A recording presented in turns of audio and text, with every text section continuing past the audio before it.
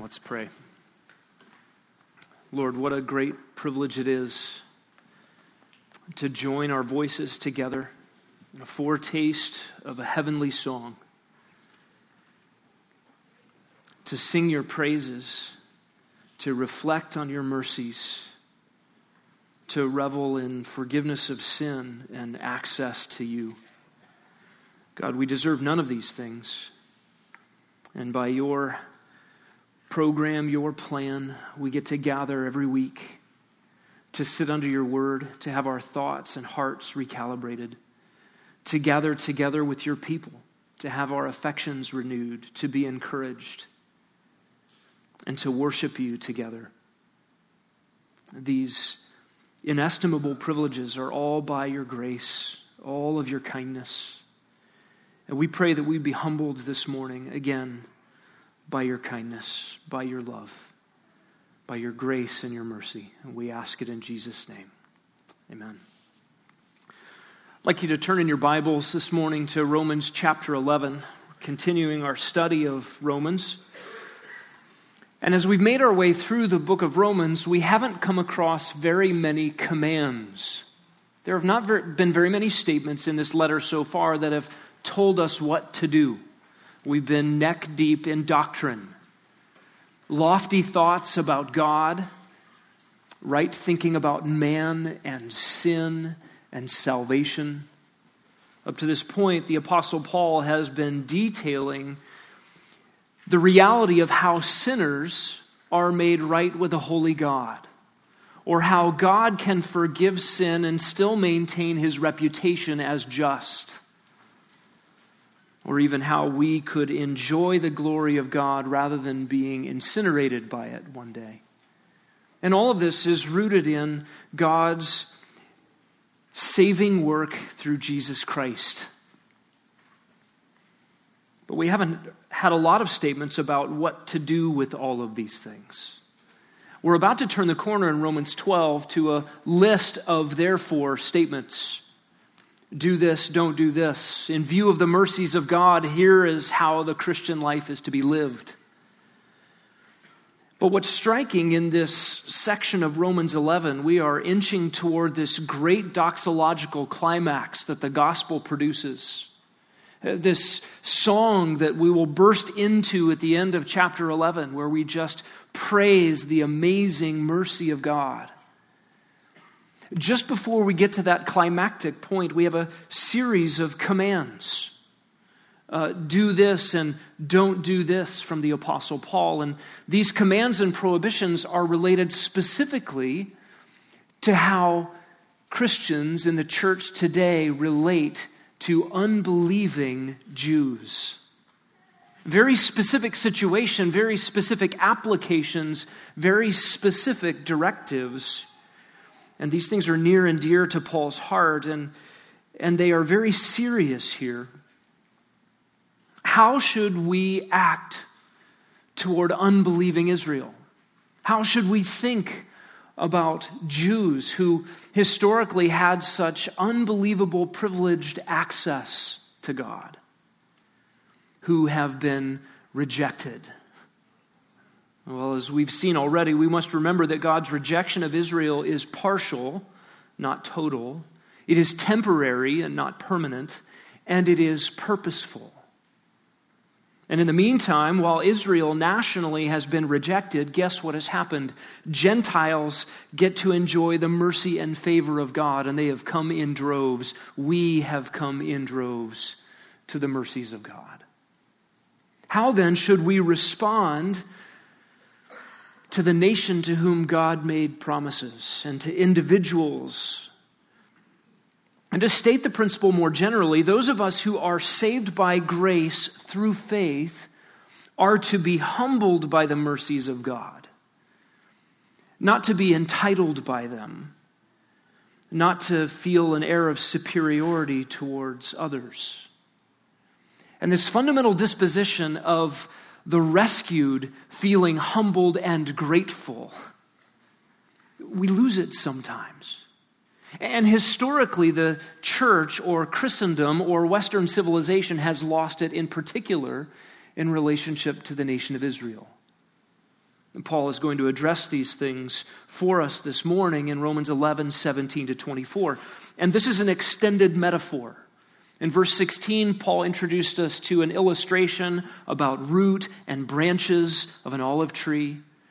And verses 17-24 is an expansion of that illustration in this extended metaphor to help us understand the mercies of God towards undeserving sinners. And the appropriate response to those mercies is humility. So what we're going to do this morning, part of our introduction will be just to follow the metaphor verse by verse. And then we'll begin our outline this morning thinking through the features of this metaphor chronologically. And then Paul's specific application points. So just by way of introduction, let's read the text, verses 17-24, and then just make some observations through it. Paul writes, "If some of the branches were broken off, and you, being a wild olive, were grafted in among them and became partaker with them of the rich root of the olive tree, do not be arrogant toward the branches. But if you are arrogant, remember that it is not you who supports the root, but it is the root that supports you. You will say then, branches were broken off so that I might be grafted in. Quite right, they were broken off for their unbelief. But you stand by your faith. Do not be conceited, but fear. For if God did not spare the natural branches, he will not spare you either. Behold then the kindness and severity of God. To those who fell, severity, but to you, God's kindness, if you continue in his kindness. Otherwise, you also will be cut off. And they also, if they do not continue in their unbelief, will be grafted in, for God is able to graft them in again. For if you were cut off from what is by nature a wild olive tree, and were grafted contrary to nature into a cultivated olive tree, how much more will those who are the natural branches be grafted into their own olive tree?" This metaphor that Paul brings forward to humble us by the mercies of God is a metaphor from horticulture, from dealing with plants and trees and things. And if you want to see how grafting works, I'm going to invite you over to Ken Evans' backyard, where he has taken twigs from one citrus tree and put them into the branches of another citrus tree, and one fruit grows on another kind of tree. And you can pick up the illustration that Paul is using here to talk about the relationship between Gentiles involved in the redemptive plan of God compared with Jews involved in the redemptive plan of God. Let's follow the metaphor verse by verse for a few moments. Look at verse 17. Let's identify the participants. Verse 17 says, "If some of the branches were broken off, and you, being a wild olive, were grafted in among them and became partaker with them of the rich root of the olive tree." This is a first section of an if-then statement. Two ifs and a then is coming. The then is, don't be arrogant. And both of these ifs are assumed true. These things are true facts, and they lead to a conclusion. The participants are these. Some of the branches, do you see that phrase there in verse 17? That is unbelieving Jews. And notice that it's not all Israel. It is some. That is, there is a believing remnant. And the you here in verse 17 are believing Gentiles. He's not saying that all Gentiles go to heaven, but he's addressing specifically you who are believers as Gentiles. The them in verse 17 would be believing Jews. Notice what Paul says. We Gentiles who believe are grafted in among them. That is, we're grafted into the tree along with the branches that are still standing. Right? Those are the believing Jews, the believing remnant, what the Bible refers to as spiritual Israel. That is, Jews who are indwelt by the Holy Spirit. We're grafted in among them. Paul says we become fellow partakers with them of the rich root. We are grafted in among those natural branches that are still attached to the tree. The them is believing Jews. And then the root are the patriarchs. That is the founding fathers of Israel, those who were idolaters historically. Babylon was the land that Abraham came from, was called out by God, by his grace, believed God in faith, was taken out of his land, out of his world of idolatry, and brought into personal relationship with God by grace. Abraham, Isaac, and Jacob, those founding fathers of the nation of Israel, they're called the patriarchs, and they're the ones to whom the promises were made, the promises, the covenants, those unilateral declarations that God would be a blessing to Israel in very specific ways, and then ultimately would be a blessing to the nations of the earth through Israel. That is the rich root of the olive tree described here. And notice that unbelieving Jews were broken off. To break off here is to separate something from something else by violence or by force. The believing Gentiles were grafted in. And the believing Gentiles are compared to a wild olive tree. That is an olive tree out in the wilderness. It just grew there. It wasn't planted there by somebody seeking to get olives. It just grew by itself. Uncultivated, uncared for, untended. It is neglected. It is of bad olive stock. It is scraggly, and it bears bad fruit or no fruit at all. And the Gentiles were grafted in. This is a passive verb, meaning Gentiles did not decide, hey, I'm in the wrong tree. I want to be in that tree. I'm going to go put myself in it. They were grafted in. This is a measure of God's grace. God is the actor doing the work here. This is obviously God's sovereign work to save sinners, which exemplifies or magnifies his mercy. Notice in verse 18, the command is, do not be arrogant. So if branches were broken off, and if Gentiles were grafted in, then don't be arrogant. Don't be arrogant toward the branches. Again, the branches are the ones broken off, lying on the ground, separated from the rich root of privileged access to God. They're not being nourished. If you've ever cut limbs off of your tree, they don't survive long. They wither and dry out on the ground. They become dead.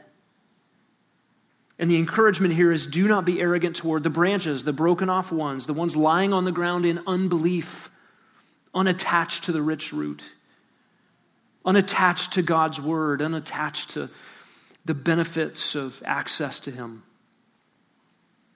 By the way, the engrafted, scraggly, wild olive branches, verse 18, are supported by the richness of the gracious promises of God that came through his people Israel. The reminder that I don't belong in this tree, and I don't deserve to be here. I don't deserve God's kindness. These truths will keep us humble toward those who are broken off for unbelief. And notice in verse 19, you will say then, and Paul has insight into the human heart, branches were broken off so that I might come in. In other words, God valued me and he needed to make room for me, so he cut out some other people. This would not be the way to think here. To consider all the trouble that God went to make a place for little old me. I must be some kind of special wild olive branch. You know, Christianity views the cross that way. Our Christian culture says, do you want to see how valuable you are? Look to the cross.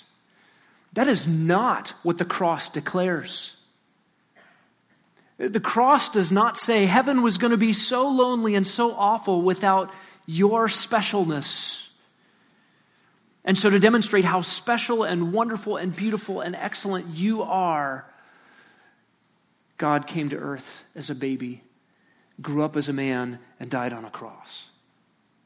Now, what the cross declares is how wretched our condition was, how blinding our rebellion was, how offensive to God, infinitely offensive, were our crimes, and how hopeless was our state. That the only solution to such problems were that God himself would take on flesh and become our substitute at the cross and actually pay for our sins to rescue us. We were helpless and hopeless and dead, and the cross is our salvation.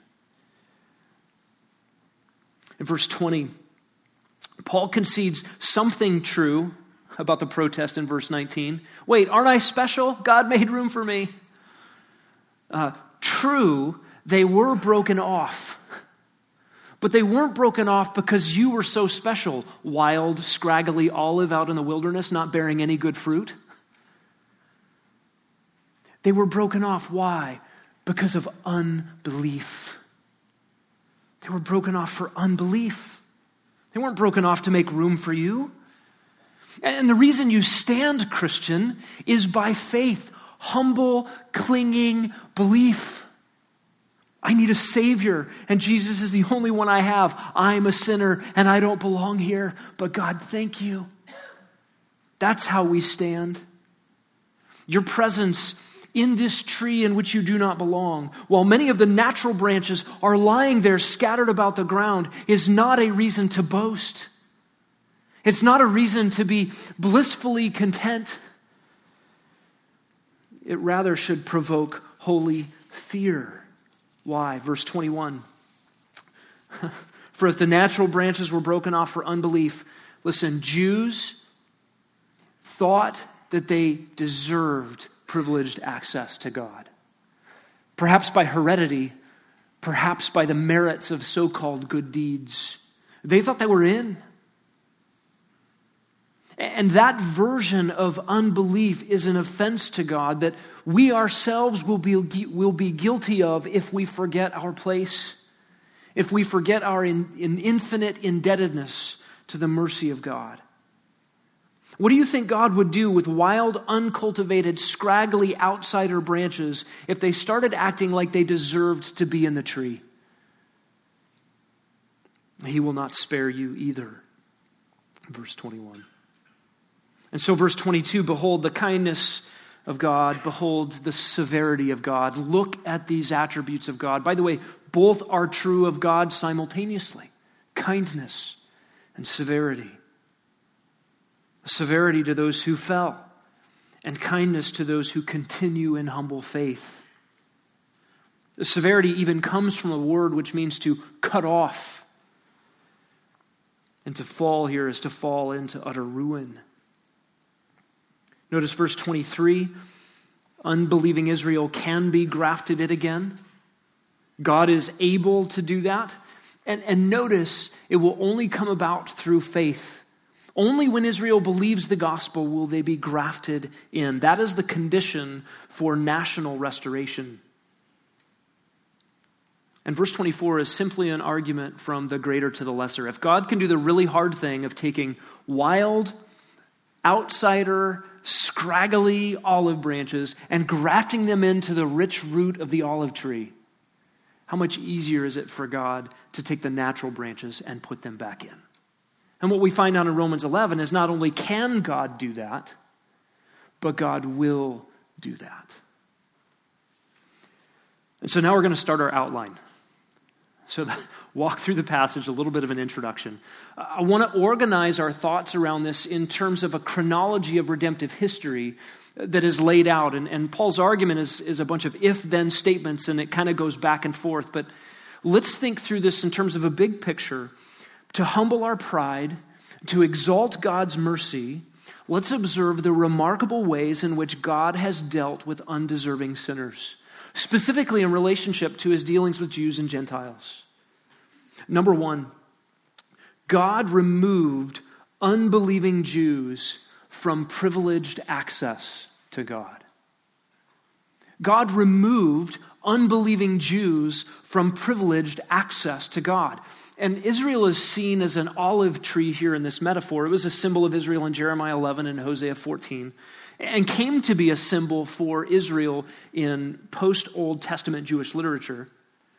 Olive trees also were very well known throughout the Mediterranean. What Paul is describing here as a metaphor would have been well known to people in his day. And Israel possessed privileged access to God. Do you remember Romans 3? What is the advantage of a Jew? What's the benefit of being in circumcision? Great in every respect. First of all, they were entrusted with the very oracles of God.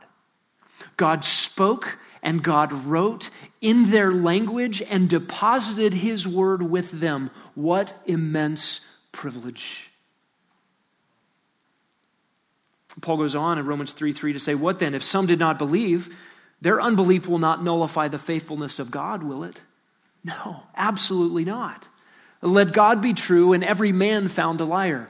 Just because some Jews don't believe does not undo God's faithfulness. God will be faithful. God will be true to himself, and that includes true to his purposes and promises. And listen to Romans 9:4. The Israelites, it is to them that belong the adoption as sons, the glory, the covenants, the giving of the law, the temple services, and the promises, and of course, Messiah Jesus himself. However, despite all of that privileged access, because of unbelief, God removed Israel from that privileged access. And Jesus said this would happen. Listen to the parable in Matthew 21. Jesus says, there was a landowner who planted a vineyard and put a wall around it and dug a wine press in it, built a tower, rented it out to vine growers, and went on a journey. When the harvest time approached, he sent his slaves to the vine growers to receive his produce. The vine growers took his slaves and they beat one, killed another, and stoned a third. Again, he sent another group of slaves larger than the first, and they did the same thing to them. But afterward he sent his son, saying, they'll respect my son. But when the vine growers saw the son, they said among themselves, this is the heir. Come, let's kill him and seize his inheritance. And they took him, threw him out of the vineyard, and killed him. Therefore, when the owner of the vineyard comes, what will he do to those vine growers? Now listen, Jesus is speaking to the religious leadership of Israel in this parable. And they took the bait and answered the question. They said to him, he'll bring those wretches to a wretched end, and he will rent out the vineyard to other vine growers, and they'll pay him the proceeds at the proper seasons. They're thinking he's just telling a story about crops. He's talking about them and him. It is the religious leadership that's going to take the son and kill him. Jesus says, did you ever read the scriptures? By the way, Jesus is appealing to the very privilege of their access. You had the Bible. The stone which the builders rejected has become the chief cornerstone. This came about from the Lord, and it's marvelous in our eyes. Therefore, I say to you, the kingdom of God will be taken away from you and given to a people producing the fruit of it. And he who falls on this stone will be broken to pieces. On whomever it falls, it will scatter him like dust. Verse 45, when the chief priests and the Pharisees heard his parables, they understood that Jesus was speaking about them. And so the Jewish people that the Jewish leadership despised, looked down their noses at, condescended towards, and robbed, oppressed, hid God from them, those Jews who simply believe that Jesus is Messiah, they get the privilege that the leaders don't get anymore. And Gentiles, outsiders who believe in the Jewish Messiah, get the privilege of access that the leaders are denied. And so they sought to seize him, verse 46, but they feared the people because the people considered him a prophet. This was specifically directed at the leadership of Israel. Who had more privilege than they? And yet their place was taken away. And it was taken away violently, broken off in AD 70. Titus Vespasian with his army came through and leveled the temple, ending, even down to this present day, temple sacrifice and any ability for the nation to keep Mosaic law. All taken away, all privilege, all the access. Notice the phrase broken off in Romans 11, verse 17, verse 19, verse 20. Again, this is a violent breaking. Again, this metaphor is not intended to press horticultural strategy. right? If you're actually going to graft things in, don't snap off the branches, right? There's a very delicate surgical way to go about grafting. You don't do it this way. This metaphor is depicting something. And the breaking off is a judgment of God against unbelief. Notice verse 20, they were broken off for their unbelief. Complacent privilege, by the way, is the opposite of humble faith. Oh yeah, I'm here. It's just natural for me to be here, basking in the grace of God. No, it's not. It is completely and totally undeserved. You remember the Pharisee in Luke 18. He stood up and he prayed this to himself. By the way, that prayer didn't get higher than his own head. He prayed this to himself. God, I thank you that I'm not like other people, swindlers, unjust, adulterers, or even like this tax collector over here. And the tax collector was beating his breast, saying, God, have mercy on me, the sinner. Only one of those men went home justified. Humble faith, clinging to God's mercy. Notice verse 21, God did not spare the natural branches. And it is God's severity that is on display in verse 22 for those who fell. Remember, how did they fall? They were broken off for unbelief. And this fall is a fall unto ruin in verse 22. And just remember, individual branches are in view here. Earlier, Paul has said, has Israel fallen so as to never get up? Have they fallen into abject ruin? And the answer to that nationally is no. The answer to that for unbelieving Israelites is yes. Do you understand the difference? There is a national election of Israel by which God will keep his promises. But any individual Jew, Old Testament, church age, in the future, will only stand in God's grace by faith. Anyone remaining in unbelief faces the judgment of God. Remember that the national rejection of Israel is partial, is temporary, and it is purposeful. Part of that purpose is seen in the next part of our outline. Not only did God remove unbelieving Jews from privileged access to God, but God also removed undeserving Gentiles into privileged access to God. You recognize that nobody here that is in the grace of God in Jesus Christ was born here. No one was born a Christian. No one was born saved. No one was born in the right family. No one was born in the right tree. We had to be removed. We were, as Paul says, a wild olive. We were outside the tended olive grove, uncultivated, wild, scraggly, producing no useful fruit. Strangers to the covenants, we were outsiders and aliens. To be grafted in, verse 17, to be grafted in, verse 19, requires a removal. Requires removal. And listen, the tree you grew up in felt comfortable, natural, enjoyable, until you started to see that it was a slavery and a dead end and darkness and hopelessness. And God, by his grace, cut you out of that tree and brought you into this rich, rooted olive tree.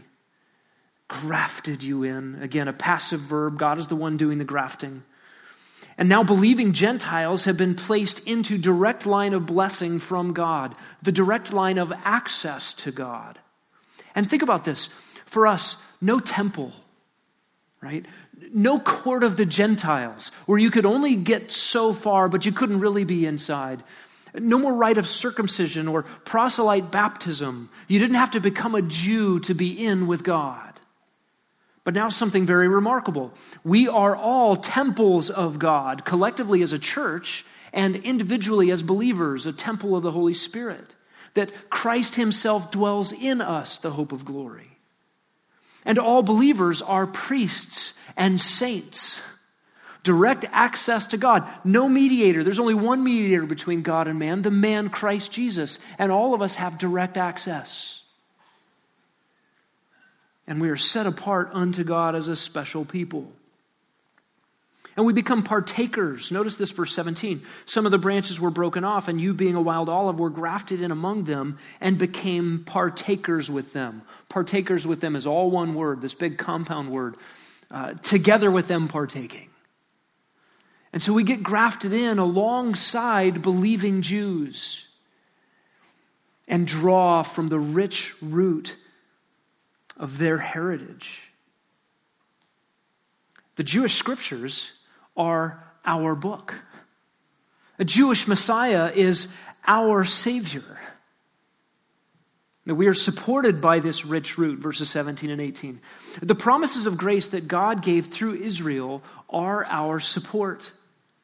From the Old Testament scriptures, all written by Jews, to the New Testament apostles, all Jews who believed, the promises, the covenants, the promises made by God to Israel, they are all a benefit to us. Think about the Abrahamic covenant, Genesis 12. That God would be a blessing by creating a nation, populating that nation, giving them a land and being a blessing to them, and then causing them to be a blessing to the nations. Embedded in the very beginning is God's plan of redemption, even for Gentiles. Think about the Davidic covenant, where God makes a promise to have a Davidic king reign on the earth and bring about world peace and prosperity in a way that human history has not yet seen. That's Israel's king, David, and the great-great-great-great-great-great-great-grandson of David, who will be installed as king on the earth in the coming kingdom, the Lord Jesus Christ. And of course, the new covenant. Deuteronomy 30, Jeremiah 31, Ezekiel 36 and 7, and many other places describe promises that God has promised to Israel, to the house of Israel and the house of Judah, what has been a divided kingdom, now a scattered people, reunited under their king and given new hearts. Well, guess what? Believer in Christ, Gentile, grafted in, you get even now the privilege of benefiting from the spiritual privileges of physical, tangible, and spiritual promises made to Israel.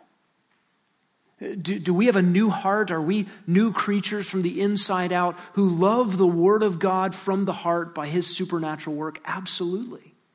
And yet that is a promise that still stands for national Israel. And we get to participate in spiritual benefits while we await our coming King. And listen, there's even benefit for us in the rich root of the Mosaic covenant. The other covenants, the Abrahamic, Davidic, and New Covenant, they are unilateral. They're unbreakable because God made promises He will never go back on. The Mosaic covenant was conditional. If Israel would obey, they get to stay in the land and prosper. If they disobey, they get scattered and cursed. But you and I go back and we read Mosaic law, and just remind you to go back and listen to Scott's series through Leviticus to help Christians understand what is my relationship to Old Testament laws that don't apply to me directly. And we discover the rich root of even Mosaic covenant conditional commands have benefit to us. They are our heritage because we have been grafted into this rich root. And so we stand by faith, verse 20. By the way, that means we do not stand by merits. You didn't get in by being really good. You don't stay in by being really good. You got in and you stay in by continuing in faith. Humble, clinging to Jesus, the Messiah, our Savior. Surely by faith in the one who offers life and access and forgiveness through the cross. And so behold, verse 22, the kindness of God. Kindness to those who believe. Kindness if we continue in His kindness. Listen, all of this, all of the benefits we get as Gentiles by being grafted into the rich root of the olive tree is undeserved privilege and a miracle of grace. Were it not for this kindness, we would still be in the dark. We would still be lost. We would still be outsiders, strangers to the covenants. We would still be scraggly and fruitless. And notice how Paul says this in verse 22, God's kindness to you if you continue in his kindness. That is such an interesting way to describe perseverance. Perseverance of the saints. It's a conditional statement. God's kindness is upon you only if you continue in that kindness. Listen, there's a subtle warning here, or maybe not so subtle. Don't fall away. Don't run away from God's kindness, which is just a really interesting way to couch such a warning. You know what? I'm tired of kindness. I'm going to go somewhere else. Really?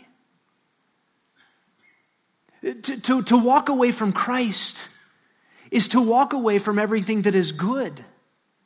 It is to walk away from the kindness of God, the undeserved favor of God. It is to walk away from the one who, with open hands, open arms, adopts us as a father in undeserving love and gives us everything freely. We deserve nothing but punishment, and he gives, and he gives, and he gives, and he gives, and he gives, ad infinitum into eternity future.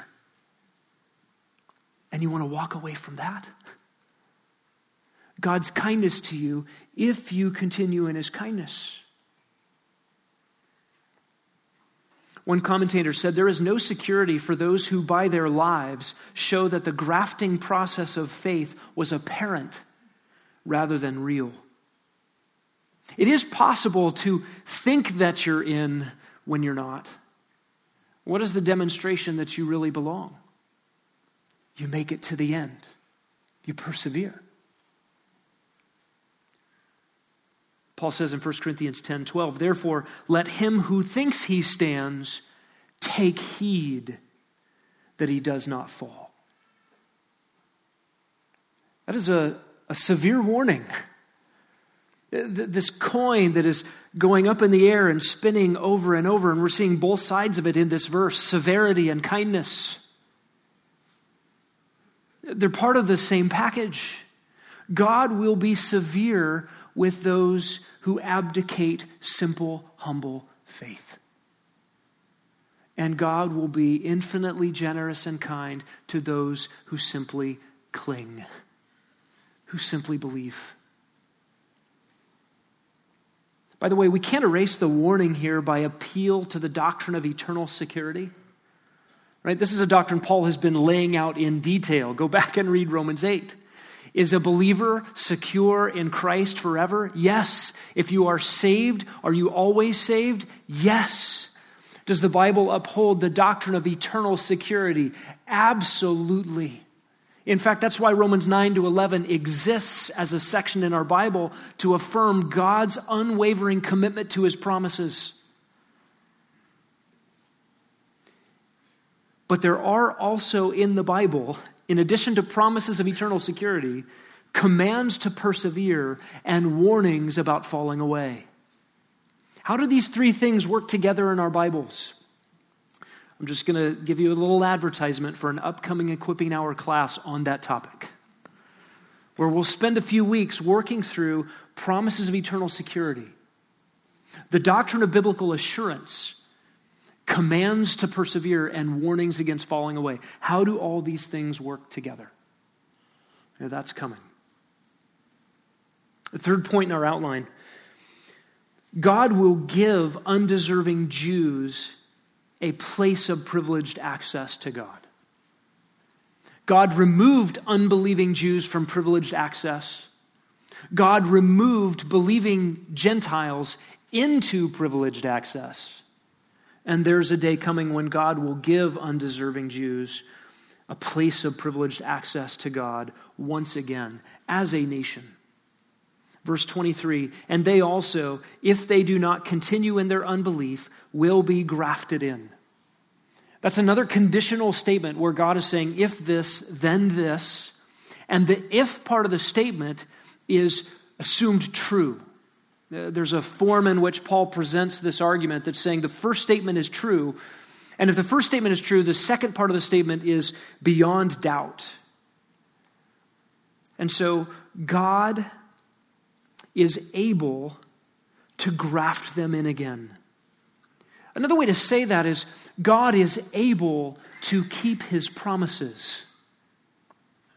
God is able to do that which is frankly impossible, and in the world of horticulture is unnatural, right? If you snap off branches from a tree that you like, how easy do you think it's going to be after those branches have dried up and withered and shriveled and every leaf has fallen off and they've been trampled on the ground? How easy do you think it would be, or how effective do you think it would be to stick that back on the tree?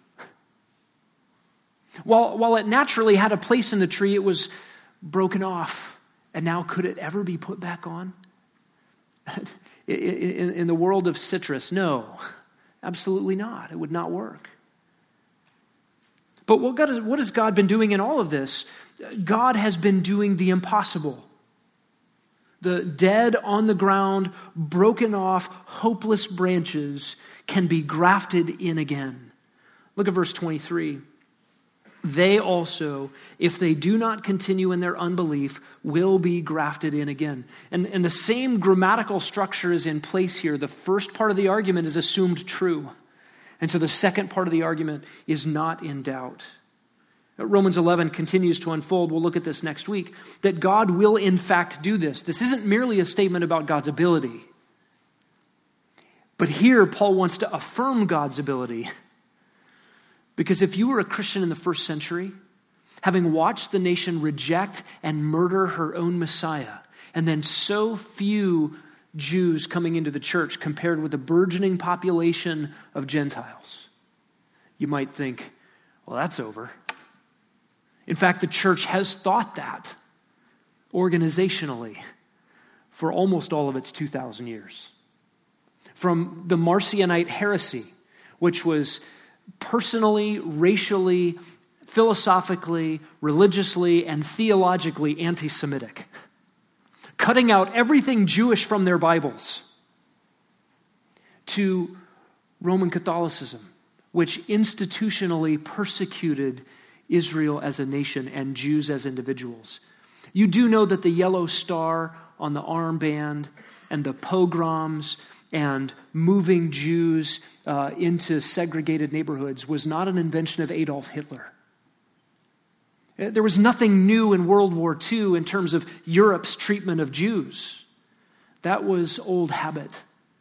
And it was old habit done under the banner of Christendom. Certainly not endorsed by Scripture. And I hope not practiced by believers, but instituted by the church or Christianity as a wayward organization. The church has historically assumed that God is done with Israel. But God is able to fulfill his promises. And as we will see, God will. And again, this is an argument from the greater to the lesser. If the wild olive branches can be grafted in, how much more natural is it for the natural branches to be grafted in? It's only appropriate that God would keep the promises he made to the people to whom he made them. Our participation is just a remarkable, undeserved blessing. But the way God is doing this is what drives all of Romans to this climactic point in Romans 11 and the outburst in song at the end of the chapter. Because Jews who at one time said, I'm good, I got Abraham as my father. Remember what Jesus said to them? God can raise children of Abraham from stones. Your heredity means zilch in terms of your personal accountability before God to believe the gospel. And yet we have these promises in Zechariah 12 and 13, Ezekiel 36 and 37, Jeremiah 31, that God will actually bring about the restoration of Israel. And it is more probable than the inclusion of Gentiles. That's the point of the illustration here. Both of them are impossible.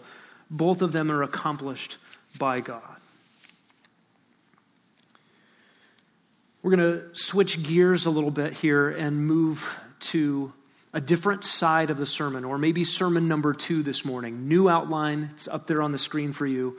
To humble our pride and to exalt God's mercy, we want to follow Paul's instructions as we observe God's ways. And we'll just look at 4 commands here in our text. Be humble, remember, fear, and marvel. First of all, be humble. Verse 18 and verse 20 both give a prohibition against pride. Do not be arrogant toward the branches. Verse 20, do not be conceited. This is another conditional statement in verse 18. If you are arrogant, remember something.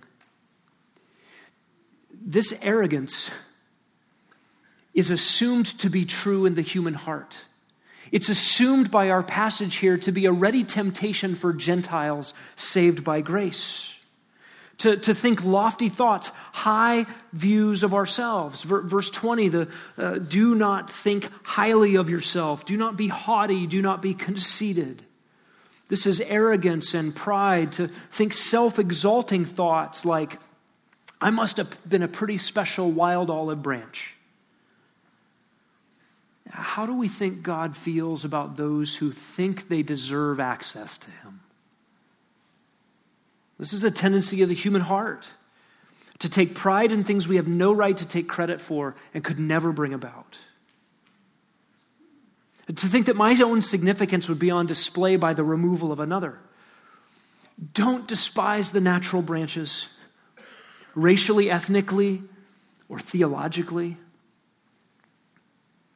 Do you find in your own heart a tendency or a temptation to glory over the faults and failures of others?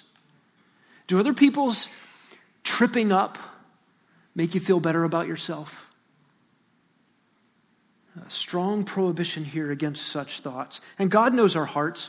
Whether Paul had something specific in mind in the hearts of the people in Rome to whom he was writing, he had never been there, or whether he's just expressing insight into the tendencies of the human heart, our own proclivities, this is spot on.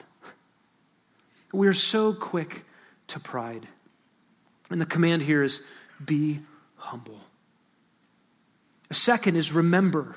Specifically, remember your roots in verses 17 and 18. Remember our indebtedness to the rich root of the olive tree, which is Israel, and specifically the patriarchs and the promises of God's grace that came through Abraham, Isaac, and Jacob. The covenants, the scriptures. Remember that our Messiah is Jesus of Nazareth, the son of David, the tribe of Judah.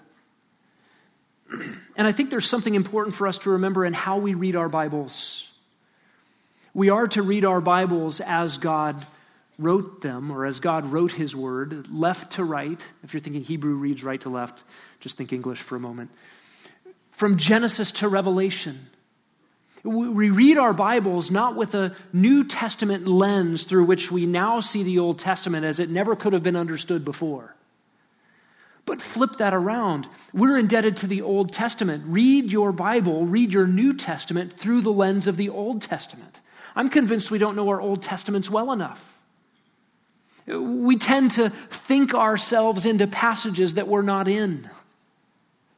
We tend to try to apply things directly to us that are not about us as if we're the center of the universe. Listen, the church is not the only group of people God has been dealing with in human history. And is not the only group of people He will deal with in human history. It's the only group of people that we've been a part of. But we shouldn't get that out of proportion or think that something is amiss if we don't see the church in the Old Testament. We need to know our Old Testaments better and read forward. The New Testament, by the way, will become much more clear the better we know the Old Testament and read it in its own right. The third instruction for us from the Apostle Paul is to fear. Verse 20, do not be conceited, but fear. And here, fear is a mark of humility. It's set against conceit. As Tom Schreiner said, fear is the antidote to pride. It removes any sense of entitlement. And what is that fear?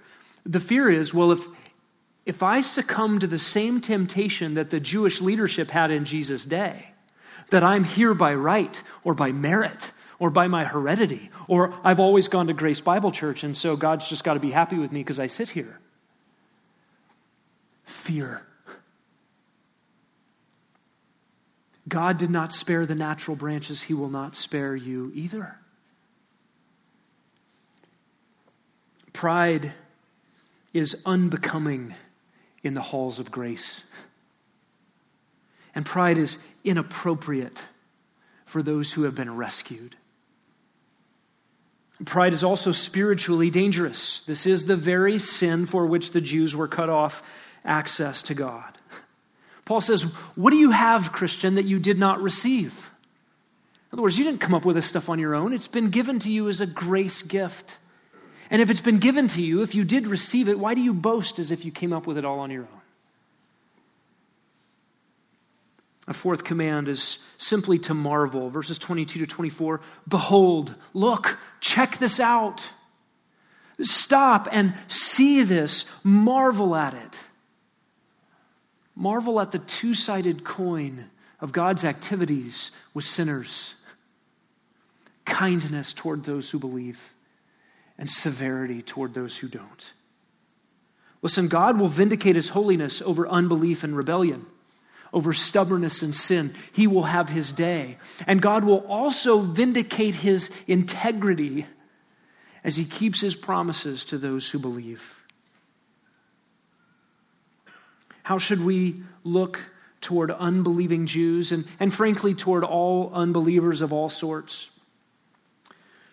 Not condescendingly down our noses, but with sorrow, compassion, prayer, hope, and evangelism. How should we view ourselves in relationship to God? Fear, humility, faith, gratitude.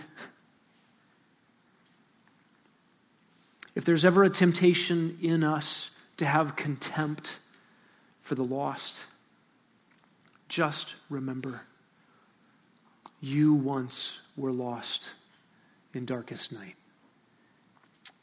Lord, we thank you for these humbling reminders of your mercy. I know it's so good to be humble. It's so sweet to be humbled by these things, to be brought low, to forget ourselves, to be wrapped up in your love. God, forgive us for feeling like it's just natural for us to have access to you. God, let us always remember that we were lost, that we were without hope in the world, strangers to the covenants, we were aliens, we were in fact your enemies. And you brought us into your family. You grafted us into this tree of grace so that your mercy could be lifted up, exalted, and marveled at for all of eternity. We pray to do that even now in song as we close. In Jesus' name, amen.